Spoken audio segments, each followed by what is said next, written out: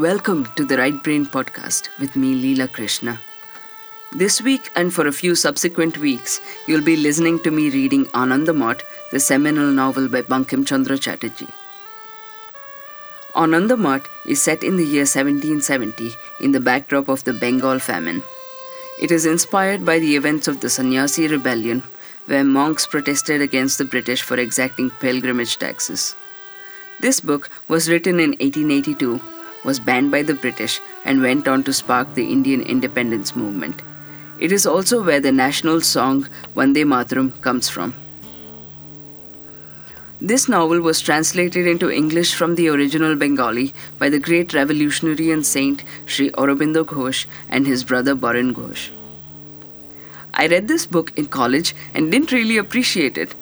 Now that I'm a writer myself and researching the history of India between 1857 and 1920, this novel is much more significant to me. The author Bankim Chandra worked as a bureaucrat for the British Indian government and wrote a series of great novels on the side. More impressive is that he rose through the ranks while still clashing heavily with his superiors for his stance on Indian independence. Anandamath has been made into movies in Bengali and Hindi and continues to be widely read and debated in India. I found there's no audiobook version of this wonderful work, and here I am recording it. I hope you enjoy listening to this work as much as I enjoyed reading it.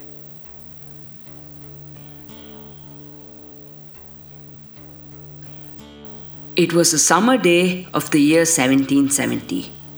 The glare and heat of the sun lay very heavy on the village of Podachina. The village was crowded with houses, yet there was not a man to be seen. Line upon line of shops in the bazaar, row upon row of booths in the mart, hundreds of earthen houses interspersed with stone mansions high and low in every quarter. But today all was silent. In the bazaar, the shops are closed, and where the shopkeeper has fled, no man can tell. It is market day today, but in the mart there is no buying and selling. It is the beggar's day, but the beggars are not out. The weaver has shut up his loom and lies weeping in his house. The trader has forgotten his traffic and weeps with his infant in the lap. The givers have left giving, and the teachers have closed their schools. The very infant, it would seem, has no longer the heart to cry out loud. No wayfarers are to be seen on the highways, no bathers in the lakes, no human forms at door and threshold, no birds in the trees, no cattle in the pastures. Only in the cremation ground dog and jackal crowd. In that crowded desolation of houses, one huge building whose great fluted pillars could be seen from afar rose glorious as the peak of a hill. And yet, where was the glory? The doors were shut, the house empty of the hushed and voiceless, difficult even to the entry of the wind. In a room within this dwelling, even noon was a darkness. In that darkness, like a pair of lilies flowering in the midnight, a wedded couple sat and thought. Straight in front of them stood famine. The harvest of the year 1768 had been poor. Consequently, in the year 1769, rice was a little dear. The people suffered, but the government exacted its revenues to the last fraction of a farthing. As a result of this careful reckoning, the poor began to eat only once a day. The rains in 1769 were copious, and people thought heaven had taken pity on the land. Joyously once more the herdsman sang his ditty in the fields. The tiller's wife again began to tease her husband for a silver bracelet. Suddenly, in the month of Ashwin, heaven turned away its face.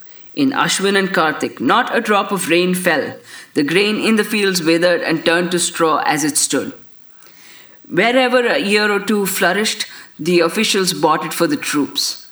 The people no longer had anything to eat. First, they stinted themselves of one meal in the day. Then, even from their single meal, they rose with half-filled stomachs. Next, the 2 meal times became 2 fasts. The little harvest reaped in Chaitra was not enough to fill the hungry mouths. But Muhammad Reza Khan, who was in charge of the revenues, thought fit to show himself off a loyal servant and immediately enhanced the taxes by 10%. Throughout Bengal arose a clamor of great weeping. First, people began to live by begging, but afterwards, who could give alms? They began to fast. Next, they fell into the clutch of disease. The cow was sold, plough and yoke were sold, the seed rice was eaten, hearth and home were sold, land and goods were sold. Next, they began to sell their girls. Afterwards, they began to sell their boys. After that, they began to sell their wives. Next, girl, boy, or wife, who would buy? Purchasers there were none, only sellers. For want of food, men began to eat the leaves of trees. They began to eat grass. They began to eat weeds. The lower castes and the forest men began devouring dogs, mice, and cats. Many fled, but those who fled only reached some foreign land to die of starvation. Those who remained ate uneatables or subsisted without food till disease took hold of them and they died. Disease had its day. Fever, cholera, consumption, smallpox. The virulence of smallpox was especially great. In every house, men began to perish of disease. There was none to give water to his fellow, none who would touch him, none to treat the sick. Men would not turn to care for each other's sufferings, nor was there any to take up the corpse from where it lay. Beautiful bodies lay rotting in wealthy mansions. For where once the smallpox made its entry, the dwellers fled from the house and abandoned the sick man in their fear.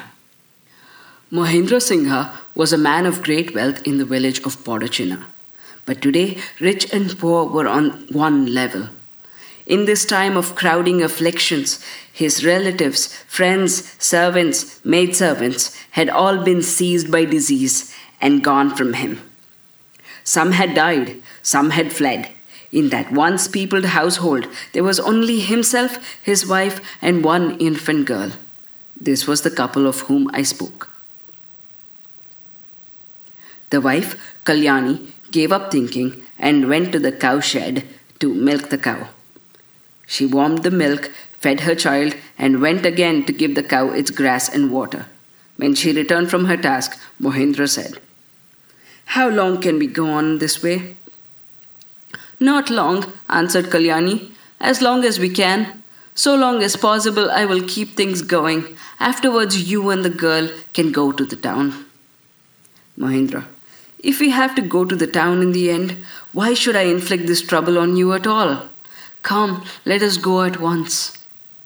After much arguing and contention between husband and wife, Kalyani said, "Will there be any particular advantage in going to the town?"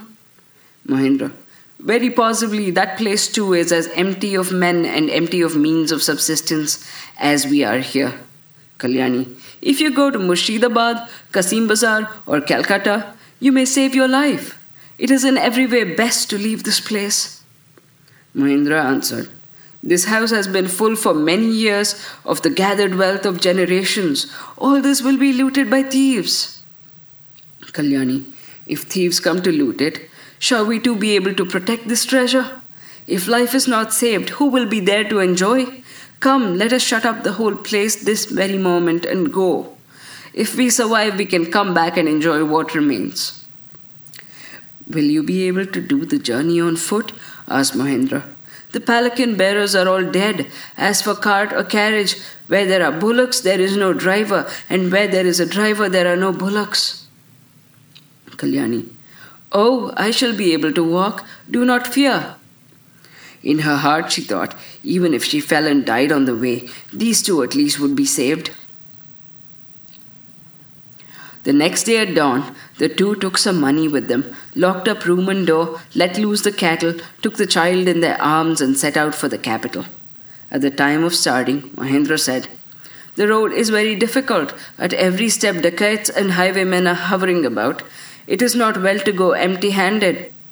So saying, Mahendra returned to the house and took from it musket, shot, and powder. When she saw the weapon, Kalyani said, "Since you have remembered to take arms with you, hold Sukumari for a moment. I too will go bring a weapon with me." With the words, she put her daughter into Mahendra's arms and in her turn entered the house. Mahendra called after her, "Why, what weapon can you take with you?" As she came, Kalyani hid a small casket of poison in her dress. Fearing what fate may befall her in these days of misfortune, she had already procured and kept the poison with her. It was the month of Jyeshta. A savage heat, the earth as if aflame, the wind scattering fire, the sky like a canopy of heated copper, the dust of the road like sparks of fire. Kalyani began to perspire profusely. Now resting under the shade of a babla tree, now sitting in the shelter of a date palm, drinking the muddy water of dried ponds, with great difficulty she journeyed forward. The girl was in Mohindra's arms, and sometimes he fanned her with his robe. The two refreshed themselves, seated under the boughs of a creeper-covered tree, flowering with odorous blooms and dark-hued with dense, shade-giving foliage. Mohindra wondered to see Kalyani's endurance under fatigue. He drenched his robe with water from a neighboring pool and sprinkled it on his and Kalyani's face and forehead.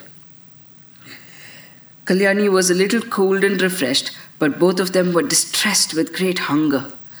That could be borne, but the hunger and thirst of their child could not be endured. So they resumed their march.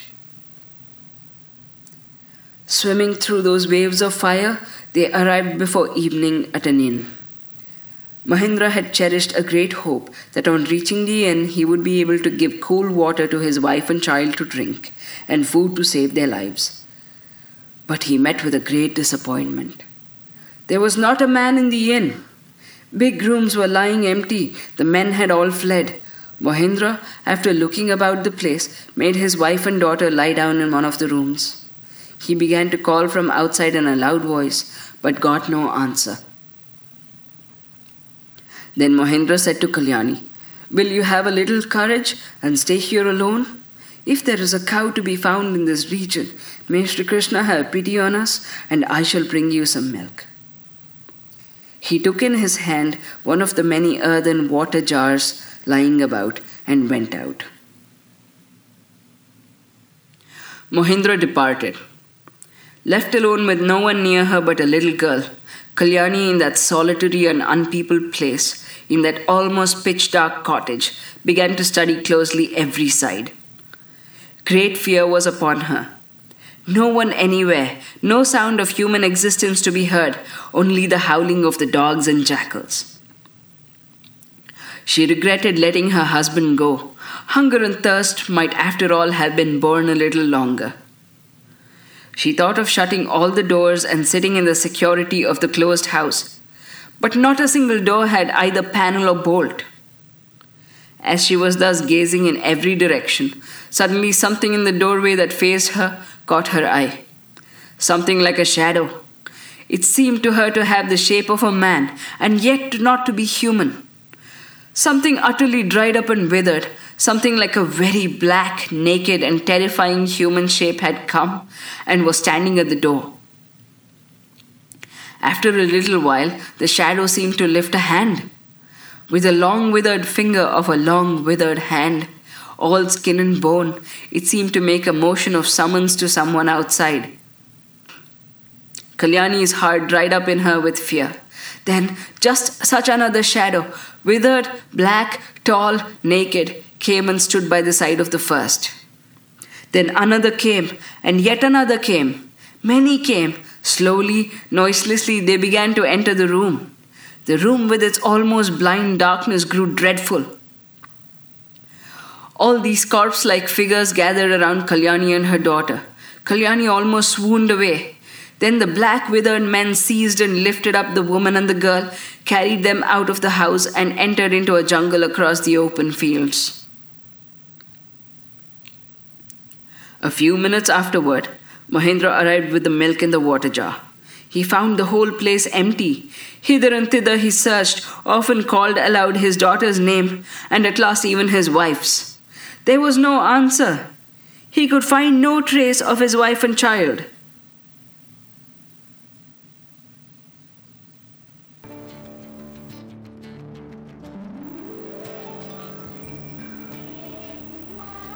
Thanks for listening to the first episode of Anandamath, written by Bankim Chandra Chatterjee, translated into English by Sri Aurobindo and Borin Ghosh, and read by Leela Krishna. Sign up at leela.substack.com That's lila.substack.com to get these episodes delivered straight to your inbox.